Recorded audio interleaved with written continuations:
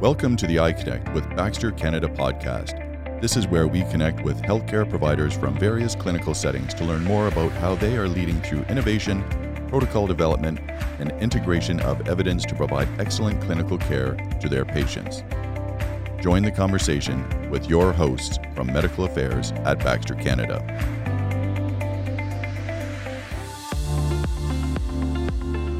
Hello everyone, and welcome to another episode of iConnect with Baxter Canada podcast. My name is Mona Morad. I'm a pharmacist and a medical science liaison supporting the medication delivery team at Baxter Canada, and I will be your host for this episode. Our goal is to share current and relevant clinical topics that help support your practice as a healthcare provider. It is my pleasure to welcome Larry Bertoldo to this episode of iConnect with Baxter Canada. Larry is the pharmacy clinical lead at Thunder Bay Regional Health Sciences Centre in Ontario. Larry, welcome, and thank you for joining me today. I'm going to start by asking you to introduce yourself to our audience and to tell us a little bit more about your role and your experience. Thank you, Mona. So my name is Larry Bertoldo. I'm a pharmacist here at the Thunder Bay Regional Health Sciences Centre. I've been a pharmacist here for 30 years. And so my role is multiple. So I have direct patient care roles in the adult critical care, as well as the women and children's program, as well as multiple other areas that I cover for absences and things like that as well. I'm also professional practice lead here at in the pharmacy at the hospital, which basically entails that, ensure everyone is practicing up to the profession, or if there's anything new that's coming from the College of Pharmacy. So we communicate that with the staff as well. Also act as a resource for staff, training new staff as well. Also the sterile compounding lead for training staff and making sure that all the staff are up to date in their training and practices when preparing sterile and non-sterile compounded products. Also, I am one of the members of the pump implementation committee here at the hospital. So responsible for programming the smart safety pumps that were recently implemented here at the hospital as well. That's quite a bit of work that you do here. You have your plate full, that's for sure, and you wear so many hats. That's quite impressive. Thank you. I'm gonna probably today what we're gonna focus on is one of these many roles that you do is looking after the pumps and the infusion pumps, and I know this role has multiple components to it. So could you perhaps elaborate a little bit more on your role on that pump implementation committee, what it entails? Yes. So obviously, this was new to our particular institution. So the pumps we had before didn't have a robust drug error reduction safety software, and so it was a matter of, meeting with the various stakeholders, so all the clinical nurse specialists and other staff in the various clinical areas that use large volume infusion pumps within the hospital, and obtaining a list of medications that would be used in each of those areas, defining how they would be used, so whether they're going to be used as infusions and standard concentrations for that, or whether it's an intermittent drug over time infusion and coming up with concentrations for that or ranges for that. Also, with Accreditation Canada's most recent update, so they require for these safety pumps both upper and lower soft and hard limits for each of the medications, which provides challenges in its own. As you're well aware, Mona, that sometimes things aren't cut and dry, and there's off-label use of medications and things like that as well. Yeah. Once that was decided upon, then it was going through the process of programming all of that information into the pump software program. Then validating that programming through the vetting session, And then finally, with implementation, able to act as a resource for any updates that are required after implementation, troubleshooting any limits that may be reached, and other issues that usually happen with a rollout like that. So it's quite extensive, but it was a very good learning opportunity for me. It was the first sort of opportunity for me to work with that kind of software and programming for this. So, like I said, it was a good experience for me and a good learning opportunity. And it is an ongoing process, so you have to keep working on that library and enhance it, right? Correct. Yeah. So, we have a process here in the hospital where any change requests are communicated and go to myself. And if they're minor, we can, make an adjustment. If it's something that's going to require practice change, then obviously we would have to investigate that further with a more multidisciplinary team. And since pump implementation, so as expected, we get a few more of those requests in the few weeks after the pump implementation date. Right. And then, things sort of settle down as the staff get more accustomed to the new pumps. But still, I'd say every few weeks there's something to update with the pumps. And so I work with our biomed team. So I'll update the library, send the file to the biomed team, who is able to send the update wirelessly to each of the pumps. So there are processes around kind of the updates and deploying these updates to the pumps. Now, I know another part of your role as well is looking at the clinical data, so what we call the CQI reports coming out of the pumps or the pump usage. So I was wondering if we could take some time to talk about that, perhaps maybe start by defining to our audience what is CQI data and what does that encompass? Yeah, so the CQI data is something that's obviously very important. So it's a quality improvement.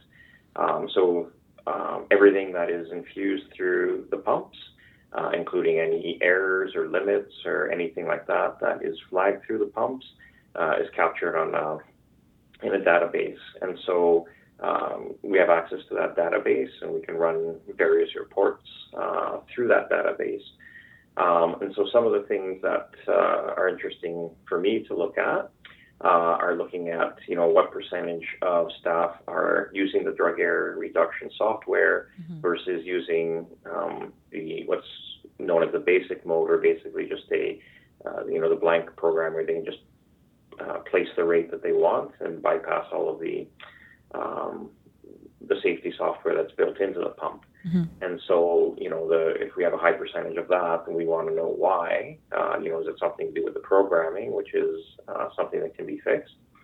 Or is it an education to the staff to say, we should try to use the safety software as much as possible, only reserve the basic mode for maybe those very rare indications, something doesn't fit into the usual programming, or something like that.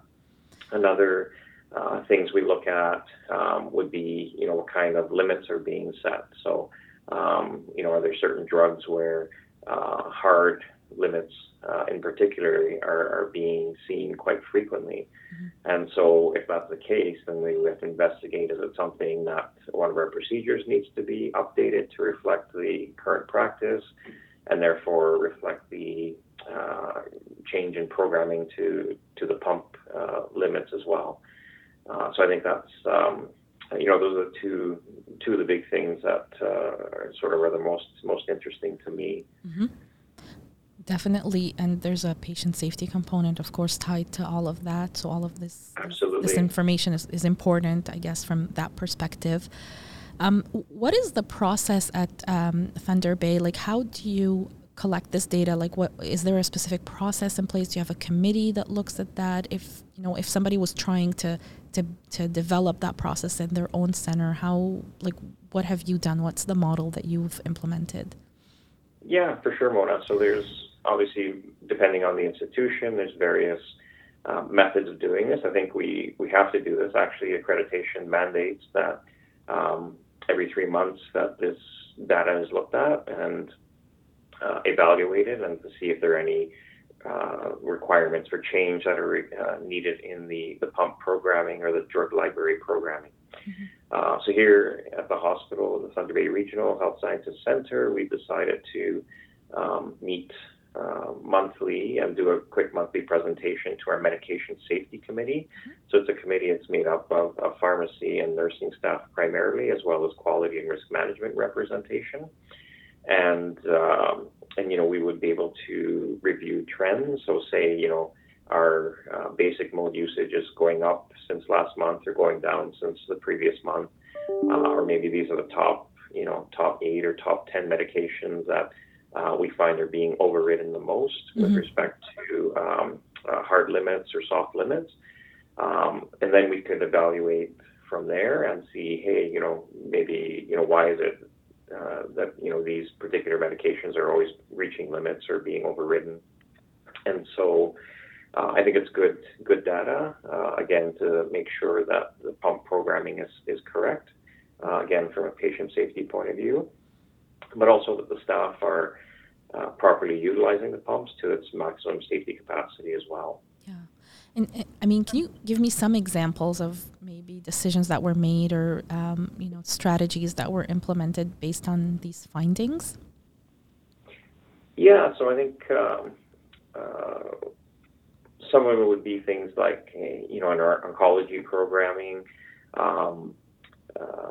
as you're well aware, you have we go through we have a parenteral drug therapy manual that nurses rely on to know, how to mix the medications properly, how quickly to administer them to the patient, etc. Particularly with oncology, there's been sometimes there's lots of dosage adjustments based on maybe hematologic parameters or liver function or kidney function tests, etc. And so it's been an eye-opening experience for us as a team to see how much of that actually happens, that are sort of outside of the usual parameters that are stated in our guidelines, so to speak. So that reflects, opportunities for reviewing our guidelines as well, to making sure that they reflect current practice. So I guess it goes both ways. And there's some of the decisions are related to the programming of the pump, and then sometimes it's really changing some of the protocols or some of the practice even itself. Correct. So it affects all three, right? Is it a practice thing? Is it a protocol thing? Or is it a pump pump programming parameter that needs an adjustment? So, considering there are other hospitals that are just starting to look at CQI data and to implement these processes, what would be your top 3 maybe recommendations or tips for these hospitals or these pharmacy teams? With respect to the CQI data or the pump itself? Sorry.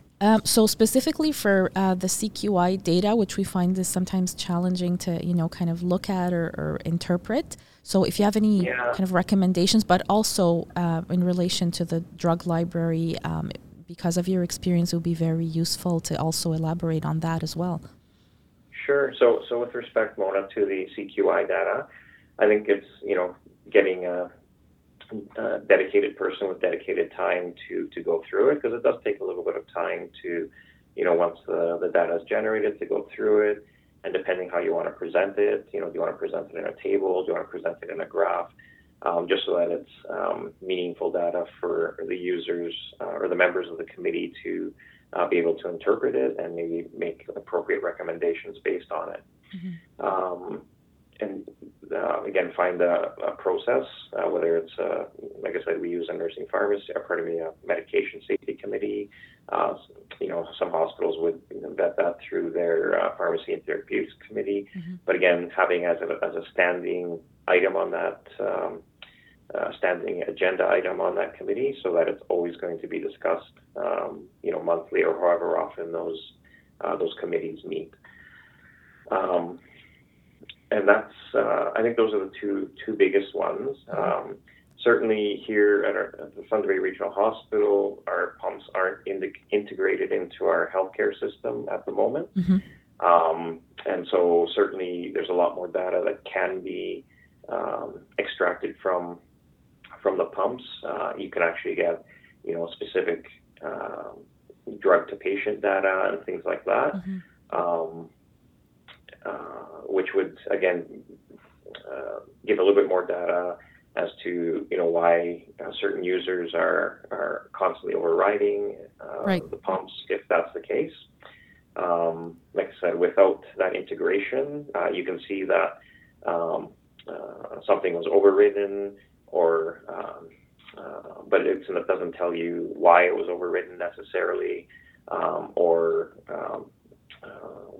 what was done next. At least it's not easy to see. So the context is not there. It's a challenge. Yeah. So that would be potentially on your future roadmap, then the integration component, and then the capacity of collecting a bit more detail around these events. Absolutely. So we're scheduled hopefully in the next few years to get an upgraded healthcare system, information system that would be able to integrate with the pumps themselves. And like I said, I look forward to the extra data that we're able to see from that. In addition to, the CQI data, I think it's really important for a system to be set up within the hospital so that, if there are new protocols, new medications added to the hospital formulary, or medications that are deleted from the hospital formulary, to have a system to trickle that down to the pump programmer so that the appropriate changes and additions or modifications can be made to that drug library. And that's something that, we found here as a weakness that we had from our previous system, right, when we didn't have drug error reduction software on the pump. And so, putting a system in place so that everyone's aware that one of the steps that needs to take place is inform the drug library programmer to make sure that they're aware and able to update that. That's a great point. Thank you so much, Larry, for this information. I really appreciate your time today. My pleasure, Mona. Thank you. Thank you for having joined us today. If you'd like to listen to more episodes, please make sure you subscribe to be notified of new episodes as they become available. Please feel free to email us should you have any questions, comments, or feedback. We look forward to having you join us again next time. Thank you for joining us for the episode of I Connect with Baxter. All of the opinions and experiences expressed in this episode are those of the guest speaker and do not necessarily reflect those of Baxter Canada. If there are other areas of interest you would like to see included on future podcasts, please email those to iconnect@baxter.com.